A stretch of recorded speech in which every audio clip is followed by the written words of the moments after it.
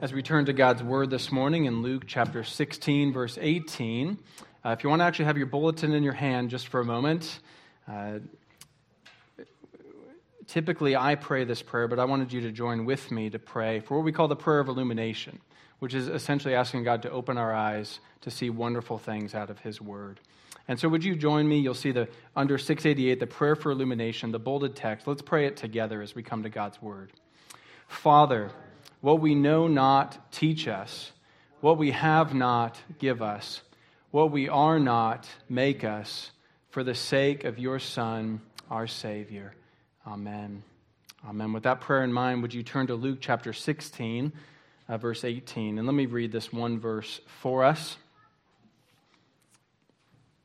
Hear then the word of God, indeed the word of Jesus Christ.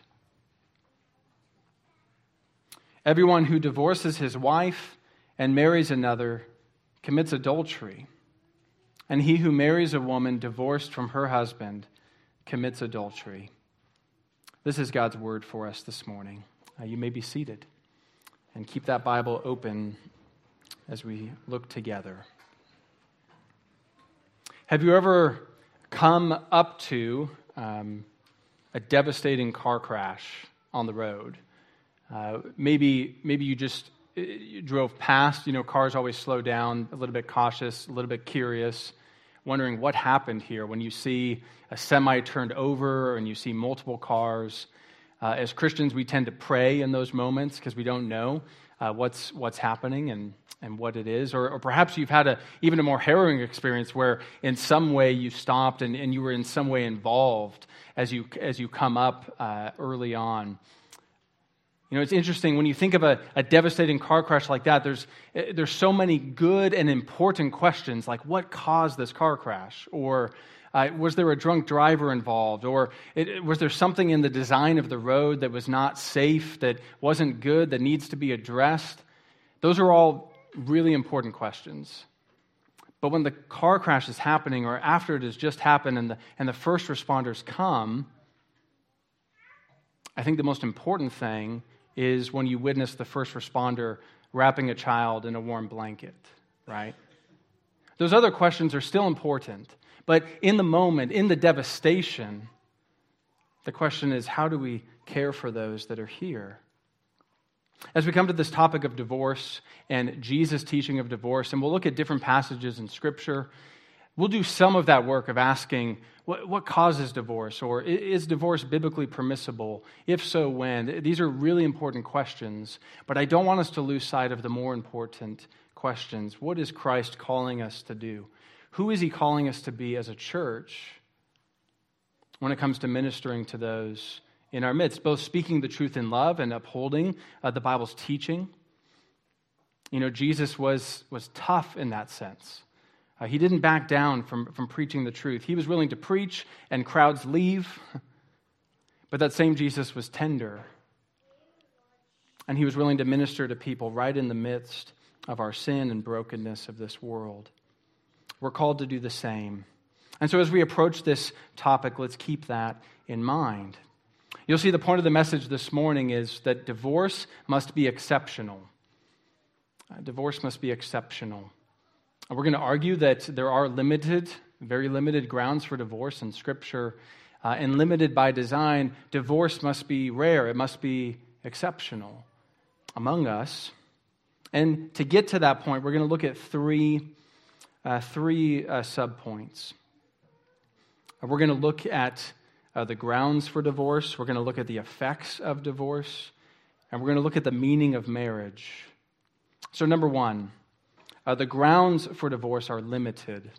If you're following along in the bulletin, there are fill-in outlines for you. You'll also see a lot more notes in the bulletin than normal this week, some further reading materials for you.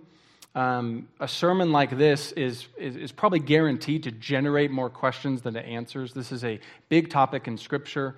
And when a preacher gets up to preach, there's some teaching involved in laying out these different passages, but my goal is by the end of the sermon that you would see Jesus and love him more as we preach Christ and him crucified. And so one sermon is never comprehensive on any one topic. And so if this generates questions for you, I would love nothing more than you following up with me afterward or this week. I would love to dig into these passages more with you, your elders as well. So the grounds for divorce are limited. So let's look. When you come to any passage, especially a difficult passage, you're asking a question, right? In real estate, what do they say? There's three things that are important about buying a house: location, location, location. Also, like if the house like stands up, I think that's important. But location is so important. When you're asking, what's the meaning of this passage? There's so many good answers to that question, but context is extremely important. The context determines, in many ways, gives the parameters. So we need to ask, why is Jesus teaching right here in verse 18 about divorce? And if you look at the context, remember, Jesus has been speaking to the Pharisees in verse 14. The Pharisees who were lovers of money heard these things, ridiculed him. Jesus challenges their heart. God knows your hearts. What's exalted among men is an abomination in the sight of God. The Pharisees, who should have been the teachers of Israel, who should have been upholding God's law, and it seemed as if they were in many ways, they were actually upholding the things that God hates and not upholding the things that he loves. So that Jesus is willing to say in verse 17, it's easier for heaven and earth to pass away than for one dot of the law to become void. And so this is the context. He's talking to these Pharisees who, on the one hand, as we've said, were very legalistic. You need to tithe this much, this often, and if you don't, you must not love God. So we think of Pharisees as legalists, but they're also very liberal in the sense of when it comes to things like divorce and remarriage. There were debates within rabbinical schools at the time, so it would vary by who the teacher might be. There would be some schools at this point who would be, on the more, we'd say, conservative end of saying that, there's very limited grounds for divorce, debatable if there's remarriage, all the way to very liberal schools. There's one quote that says something like, if your wife burns the soup, that's grounds for divorce. So that's like the extreme over here. And you'll see, elsewhere, when the Pharisees are asking Jesus about this, they say, is it lawful to divorce one's wife for any cause? That's a leading question. Jesus, can you affirm for us, what school are you in, right? Which school do you adhere to of our rabbinical schools? And so this is the context. They're playing fast and loose with God's word, and Jesus points this out. And I think verse 18 then is just this poignant example. The law does not become void. You're playing fast and loose with it. Let's talk about divorce as an example of how you're not applying God's word rightly, Pharisees, and therefore, as we've seen, with a mirror, our own hearts. So that's the context, the immediate context. When we need to understand something like divorce, we want to, context is immediate. It's also more broad, like the book of Luke. It's also more broad, like the New Testament. It's also more broad, like all of God's word. So when you think of what does all of the Bible have to say about divorce, we're just saying, what's the biblical context for this teaching of Jesus? And you'll see in your bulletin, I tried to list out sort of the key passages that you can look at later. Matthew 5, Matthew 19, and Mark 10 are very parallel in some ways. We have our Luke passage here. We have 1 Corinthians 7, dealing with the unbeliever that leaves. And then in the Old Testament, we have Deuteronomy 24, 1 through 4, which Jesus himself deals with in those Matthew and Mark passages. And we'll look at those as we look at these four different views. The question arises, and we'll just spend a brief time on this. Then, if we're going to summarize biblical teaching, what is the biblical view? Is divorce permissible? And if so, is remarriage permissible? There's tended to be four views. The first three, especially within those who love God's word and seek to apply it rightly. So as we say it, in some ways, this is an in-house debate. The most sort of strict on this end would be there's no divorce, no biblical divorce, then therefore no remarriage. Those kind of go hand in hand, right? And they would point to verses like Luke 16:18. If all we had was Luke 16:18, everyone who divorces and marries another commits adultery. It's pretty clear. So they would point to Luke 16:18 and say, look, there is no biblical grounds for divorce, right? And some who would hold this view, actually Roman Catholics hold this view in a very different way. They view marriage as a sacrament. So we use that language about the Lord's Supper and about baptism. Roman Catholics view marriage as a sacrament, as this essential way that grace comes to us from Christ.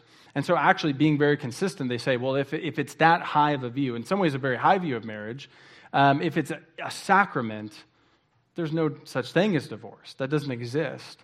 But they will have something called an annulment, which basically says this marriage was never legitimate, and so we could dissolve it as the church. But there are some Protestants who hold to this view as well, that they don't see any biblical ground for divorce and remarriage. We would want to put our cards on the table here, and myself, view 3 is going to be the argument. But we would look certainly at Luke 16:18. But if the Holy Spirit is the author of all of Scripture and he doesn't contradict himself, then we take with Luke 16:18, Matthew 5 and Matthew 19, where Jesus says, I say to you that everyone who divorces his wife, except on the ground of sexual immorality, makes her commit adultery. Or 1 Corinthians 7, when it talks about the unbeliever who leaves. If the unbelieving partner separates, let it be so. In such cases, the brother or sister is not enslaved. God has called you to peace. And so we put Scripture together and say there seems to be some sort of ground for a very limited divorce within God's people. And so that would be the strictest, no divorce, no remarriage. Maybe the next, if you broaden it a little bit, some would say there's limited grounds for divorce, usually adultery, as we see in those passages, but there's no remarriage, ever. To do so, and again, they point to Luke 16:18, etc. But again, we would say, wait a minute, it seems to be when Jesus says, except on the grounds of sexual immorality, he seems to be saying if there's an unbiblical divorce, then to marry another, of course, is adultery, because that first marriage never was dissolved, right? But if there is a very limited, legitimate grounds, then we come to verse 3, limited grounds for divorce, and therefore, in those very limited cases, yes, remarriage is possible. That 1 Corinthians 7 passage, again, I think points to this. I'll return to that view, but let's just go all the way down the line here. The broadest view would be much broader grounds for divorce, and therefore, of course, remarriage. Within this camp, you would have a spectrum all of its own, all the way from, pretty conservative, love the Bible believers who just would say it's a little bit more broad than we think, all the way to, very liberal theologically to basically say, yeah, there's no limits here on the church. You've probably heard of people in their wedding vows saying, it used to be until death do us part. It's as long as we both shall love, right? And there are some professing Christians who would say, that's fine. So that would be the extreme. But what about this view that we see? If we're putting all these passages together, let me summarize it for you from our confessional standard, which is a helpful summary. Chapter 24 of our confession. It's actually page 862 in your Trinity hymnal, if you want to look that up now or later. But let me read this. Although the corruption of man be such as is apt to study arguments unduly to put asunder those whom God has joined together in marriage, yet nothing but adultery or such willful desertion as can no way be remedied by the church or civil magistrate is cause sufficient for dissolving the bond of marriage. And so we have that view summarized. Certainly, you may have questions about that. What about this? What about this? I would encourage you to come talk to me, talk to your elders. But one question that often comes up, what about abuse? What about when one spouse is controlling, habitually harming, whether physically or sexually or otherwise, the other? Are we saying that the Bible has nothing to say about that? Or that marriage should stay together no matter what, or that person should submit themselves to active abuse, because that's what it takes to uphold a high view of marriage. We would say no. We're careful here. Scripture, I think, is very limited in its language about grounds for divorce by design. I think that Jesus in his wisdom knows our tendency, right? If the doorway is open an inch, to sort of spread it open a mile. And so I think this is meant to drive us to our knees. This is meant to drive us to church leaders in our church community to, by any means necessary, address these things. But in terms of abuse, I mean, we know of beautiful stories where a couple, one of them is habitually abusing the other. They separate for a time, and the person who's abusing actually submits themselves to church leadership, submits themselves to ongoing counseling, and by God's grace, we see a change of heart, and that marriage is brought back together. But you see that abuse is handled. Of course, there's also devastating cases where the same happens or tries to happen, and the abusive spouse even uses scriptures like this and says, no, you need to submit to me no matter what. I'm not going to repent of these things. I'm allowed to do this. And so it might get to the point where that abusive spouse is loving their sin so much, unrepenting of their sin so much, that church discipline might even lead to the point of excommunication if they're even a church member. And so we address these things, of course, pastorally. And that doesn't mean that we continue to uphold a high view of marriage, but the grounds for divorce are limited by design. That's the first point that we want to look at. The second, perhaps digging deeper, why would they be so limited by design? The second point is the effects of divorce are devastating. The effects of divorce are devastating. You see that here. Everyone who divorces outside of biblical grounds, as we put Scripture together, commits adultery. It's easy for that just to sort of roll off our minds, but if you think about the Old Testament precedent, what was the punishment for adultery in the Old Testament? It was death, right? Now, we know sin deserves death, right? So any sin ultimately deserves death. But in the Old Testament economy, in this brief time when God's people, it was a theocracy, very visibly, if someone committed adultery, the punishment was death. And that, of course, raises some questions for us, but that points to the deadly seriousness of what we're talking about. In the New Testament, then, there is no longer the death penalty within the church for adultery, but it still points to that spiritual death. And if you, and I know many, if you have experience in this area, whether your parents or you or anyone in your family, you know this to be true.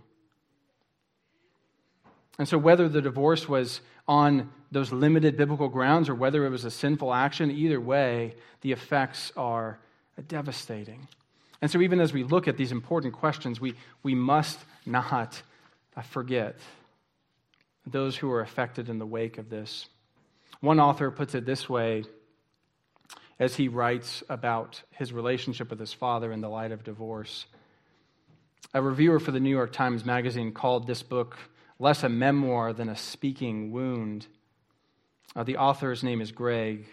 And when Greg was 8 years old, when his father told him that he and Greg's mom were separating, the father and son were sitting on a bench in Central Park when the news was delivered. He writes this: I responded by making a snowball and letting it fly at a nearby pigeon.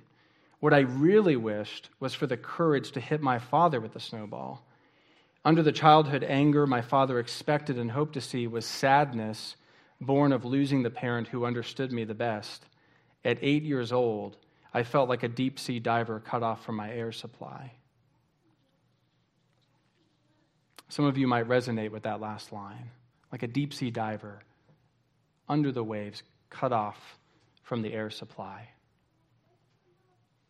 And we need to admit this is a product of this fallen world. No 8-year-old should have to navigate their affections toward two different parents and households. No 8-year-old should have to feel like they can't breathe. And perhaps that's some of your experience. And I'll say I myself am no stranger, even in my own family. And I just want to invite you, and remind you first that Christ knows this wound that you've experienced. He's not surprised by what you've been through. He's not distant from you. He doesn't view you as unclean because of your experience. And he has grace sufficient for you even now. Even if that wound is still raw and you're experiencing it now, or even if that wound was 30 years ago and you wish it would just go away, his grace is sufficient for you. And church, I want to remind you, even as we uphold a high view of marriage, we'll get there in just a moment, even as we are tough as Jesus is when we teach about these things, as we teach about the very limited grounds for divorce and not wanting to see those floodgates open wide, and yet we need to be so careful how we speak to one another in the church.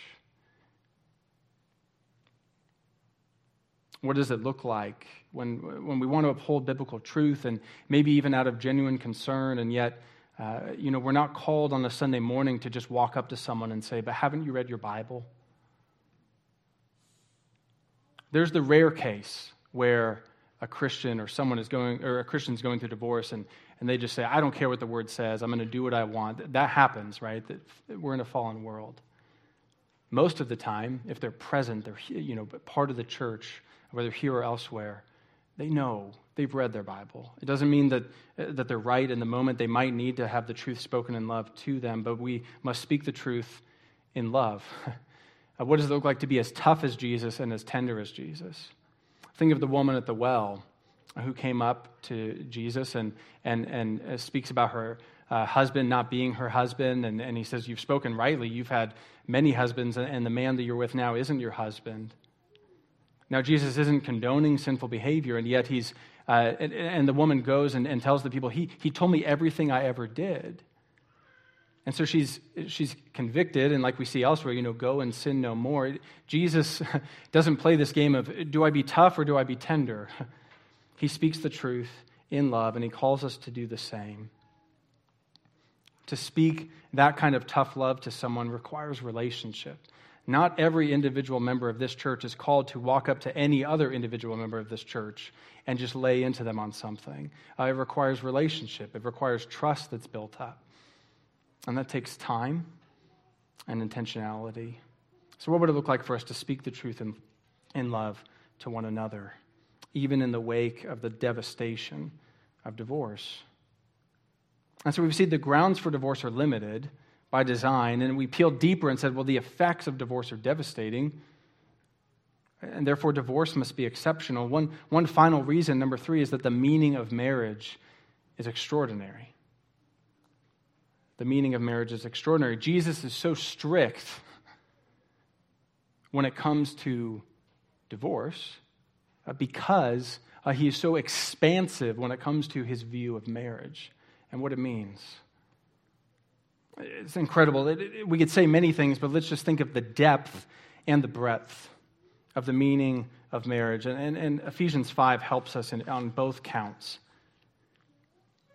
Think of the depth. Ephesians 5 quotes Genesis and says, "Therefore a man shall leave his father and mother and hold fast to his wife, and the two shall become one flesh." This profound mystery of the one flesh union of man and wife in marriage. The depth of meaning here, God's design is wonderful. And yet Paul says the mystery is profound, and I'm saying that it refers to Christ and the church. He's quoting Genesis and saying that refers to Christ and the church. In other words, every marriage, whether Christian or non-Christian, ultimately points to Christ and his bride. And Jesus loves his bride with a never-failing, never-ending love. And he is so jealous for his bride, so jealous for that marriage, the marriage with a capital M, that of course then the limitations on divorce are great. And we see in Ephesians 5 Husbands, love your wives as Christ loved the church and gave himself up for her, that he might sanctify her, having cleansed her by the washing of water with the word, so that he might present the church to himself in splendor, without spot or wrinkle or any such thing, that she might be holy and without blemish. Have you ever been to a wedding and at least in our culture, I think we've captured it well. You know, the moment the bride is about to walk into the room, and typically the music shifts. In my own wedding, you know, when that moment happened, you know, the bridesmaids were all holding strong, but the groomsmen were all weeping. As one of my groomsmen said, you know, he cried one tear of like bullets and blood. But this moment when the bride, presented in splendor, prepared for that moment. This is what Jesus does for his bride. This is what Jesus does for his bride. He's the one who came and sought her. You know, we could talk about the work of Christ in so many ways, like the shepherd coming for the lost sheep. And the Bible gives us so many metaphors. But what an amazing metaphor that the Bible actually ends on again, the great wedding feast of the Lamb. That he truly came and sought his bride, established himself with her. All those who have faith in Jesus Christ are washed of their sins. The guilt is done away with. One day the very presence of sin will be done away with, and he makes them his own and no one else. He says, you are mine. You are nobody else's, and I have no eye for another but for you. I came to seek you. Hosea puts it this way in the Old Testament. Therefore, behold, I will allure her and bring her into the wilderness and speak tenderly to her. And in that day, declares the Lord, you will call me my husband, and I will betroth you to me forever. I will betroth you to me in righteousness and in justice, in steadfast love and in mercy. I will betroth you to me in faithfulness, and you shall know the Lord. And I will have mercy on her who I once called no mercy. And I will say to her who I called not my people, you are my people. And they shall say, you are my God. We've talked about Jesus being both tough and tender. He speaks tenderly to his people. But as our great shepherd, as our great husband, he is tender with us, and he is tough, but he is tough for us, wrapping his arms around us, providing for us, walking with you, even if you've been devastated by some of the things we've been talking about. This is who Christ is. He is jealous for you. He says, I will never leave you nor forsake you. I will never send you away. I have no eyes for another. This is Jesus Christ our Lord. From heaven he came and sought us to make us his holy bride, his only bride. And with his own precious blood he bought us. And for our life, for our abundant life, he died. This is the expansive meaning of marriage in Jesus Christ. Let's pray. God, we thank you for your word. God, that it challenges us when it needs to. I pray that just as the clay is shaped by the potter, that you would shape your people. Lord, would you give us a deep understanding of the union that we have with Christ, of his coming to seek us and save us by his own blood and gathering us.